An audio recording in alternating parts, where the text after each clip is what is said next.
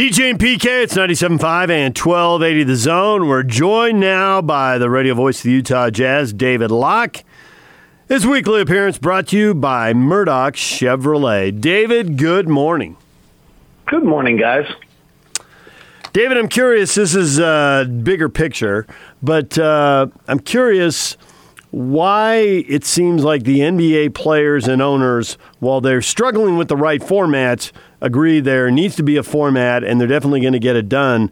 And baseball, well, they may get it done. They want it, at least for now, to appear like they are just at each other's throats. At what point, and was it like 30 years ago or something, did they form some kind of partnership in the NBA? How did that happen in the NBA that, at least from the appearances of what we're seeing, whatever happens behind closed doors and people get frustrated and whatever, at least it's not spilling over to the public view in the NBA the same way? I think Adam Silver probably deserves a lot of this credit because I don't know that I think David Stern had the same relationship with the players. I think he had a little bit more of that labor unrest element to him as a commissioner. And I think when Adam Silver came in, he gave them a voice. I'm sure there's some areas where, that voice becomes loud enough it's problematic as well. What Major League Baseball is doing is trying to undo 50 years of labor. Basically Major League Baseball's union's proudest moment is the fact that they've never had any type of revenue share. Somehow, Major League Baseball owners decided to try to use the pandemic as a way to overturn that without collective bargaining agreement being open. And then the one I don't understand, and this is really where the contrast between the NBA and the Major League Baseball is so obvious, is, it feels as though Adam Silver is in consistent communication with all of the stars. Damian Lillard made his comments. I have a feeling he'd made them to Adam Silver in person prior to making them to Chris Haynes of Yahoo. That's the level of communication that Adam Silver has with the top players in this league. In contrast, Major League Baseball just tried to pit its stars against its lower-end paid players and really put the stars in a position where they can only look terribly in the public, which is such a bizarre thing to me to do. I mean, let's take your single most marketable and the reason why people are watching the game and make them look bad in the eye of the public is just a bizarre approach to this. So we hear that the Board of Governors will going to have a meeting and all. And is it, when it comes down to which format they're going to use, is it going to be a simple majority? Is Silver going to decide? How's that going to play out? I mean, I think by the time it's going to be done, it would hopefully be unanimous. It won't be when it starts. I don't know how the Board of Governor meetings work in that sense, but I think that, they've been pretty transparent with both at least letting the media know what's going on or the media finding out, and with the owners. And so there have been, there are really, I guess, probably some version of three versions, right? All 30 teams, and you play the regular season, and then only 16 teams, and you just play the playoffs, and then some plus version, either 20 or 24 teams. There are a bunch of questions on each one that have to get answered. I think that's probably where the Board of Governors meeting would start, is trying to make sure that everyone's got the information that they need to have. And then from there, once you decide the formats, then you have to make the next steps in each of those decisions. The only news note that I saw that was interesting was all of a sudden the idea of a July 31st start, which leads me to believe two things. One, I've never believed this idea that we have to be done by Labor Day because of football. First, I don't know that I think football is necessarily starting on Labor Day, and two, I just can't imagine, it just doesn't make any sense. It just doesn't jive. You're putting in all this effort to get all the payments done and to make money, but you're just not willing to go past Labor Day. That doesn't jive at all.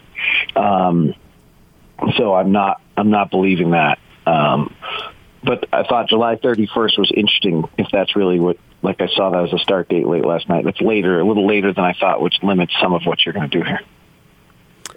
So for the players, so that the playoffs look like high caliber competitive basketball, Do there need to be 5, 10, 15 games in front of it? What do you think? Put aside all the business stuff, which I know that's impossible, but just for purposes of this, put the business stuff aside. How many basketball games do they need to play before a playoff game looks like playoff quality basketball? Well, DJ, I think this is a great point because was kind of my big takeaway yesterday on this whole deal. If you think about it, I talked about it as though it was a Venn diagram. There's safety is the number one overriding issue, but to some extent, you've decided you're willing to take a risk the minute you do this. If safety was the number one deciding issue, we just stay home. So you have basketball fairness in the sense of like standings and opportunity, really to the Bucks and Lakers. You have revenue, which is important, and you have what you're talking about, which is basketball quality. And what's interesting to me is if you think back like to the old Venn diagram where the circles intersect, those circles don't really intersect very well at all in this process. Right? Like, I think you have a legitimate point. Like, if you go straight to the playoffs, like, what are those opening games going to look like? And, do you suddenly get an 8-1, 7-2 upset because of the fact that people are rusty, and then you've kind of hurt your league, you hurt the value of these playoffs a little bit.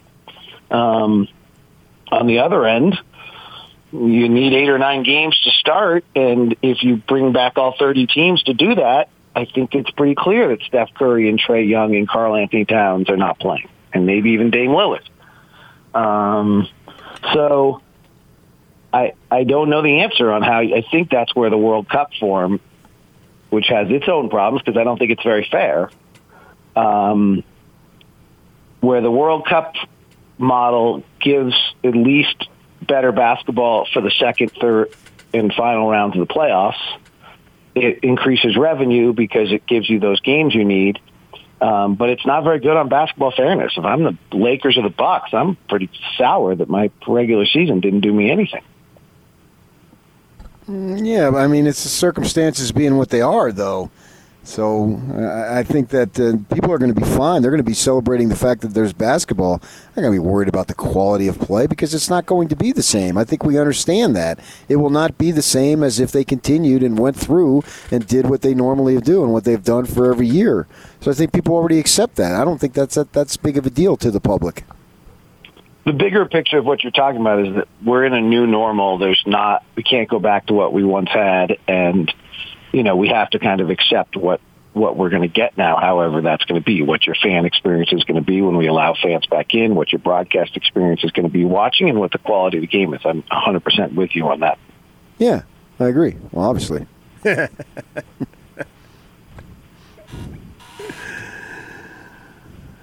Do you think? Wow, it just brought the show to a halt when I agree with PK. Yeah, right. Everything. That's pretty good. We only got about 90 years of broadcast experience between the three of us. We're probably not supposed to have that kind of dead air. I think that with Damian Lillard's comments, they first came out, then there's been some follow-up. So then, it's summary when you get it. Then the gist of his original point was, don't send me to Orlando for 5 or 6 games where we're fodder and I don't have a chance to get to the playoffs. Send me down there for 17 regular season games or 19 or whatever they had left to finish the season, and let's see if we can make it. Or send me down there and put me in the playoffs in some kind of play-in thing, and, okay, it's weird, but at least I got a chance to win. But running down there for 5 games and not really giving them a shot to get in didn't make any sense. Was that his point? Yeah, and let me ask you this one. Let's say we go straight to the playoffs. Okay, which is... Well, if he goes straight to the playoffs, he doesn't have to go down there, so I guess he... Right, but let's say we go straight to the playoffs. Let's just do that. I'm kind of moving past Dame into a bigger picture. And I think it feels like there's a lot of chance that that's what ends up happening just because you can't get anything else approved. So let's say we go straight to the playoffs. And Orlando is the 8th seed, is that right? Who's the 8th seed in the West? In the East. And they go down and they go through this. Well, they're in Orlando, so it's not as big a deal. But let's just say that the 7th seed, the Nets, go down and they play without Kyrie and without Durant, and they go down to this and they do this. They get quarantined. They're in the campus or the bubble, and then they lose in 4 and they just go home. So they play 4 games. Yeah. Like, if the Jazz without Bojan go down and play the Rockets or the Thunder and they lose in 5 and go home, aren't the Jazz players pretty sour that they just had to give up that much time of their life for 5 games? I don't know. I guess it'd be guy by guy. Some guys might be saying, well, at least that's over and it didn't last 2 months. Right, I guess, right. Yeah, I think mean, what you're going where 15 players. There does seem to be some value to the World Cup model or some sort of model that has some games before the regular season starts, so that you're not asking a month and a half of time out of somebody for 4 games.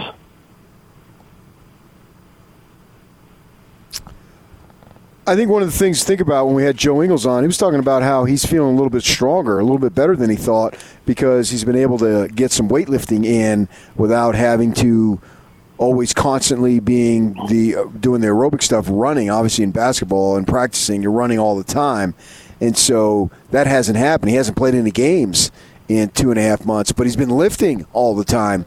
So there might be some benefit there to players getting an opportunity to come back maybe a little bit stronger. Now their win may not be as good, nor their the techniques of the basketball, but they might be stronger because most of these guys haven't had this long of a time in which they haven't played any form of competitive basketball, whether it's pickup, it's national team, whatever it might be. They're not doing that, but yet they're able to, depending on what their situation is, in the case of Joe Ingles, having a gym basically at his home downstairs, he's talked about that, allowing himself to get stronger. So in some respects, it might be a positive. Well, I've watched Renee's Instagram, so if he's done half of what Renee does, he'll be fine.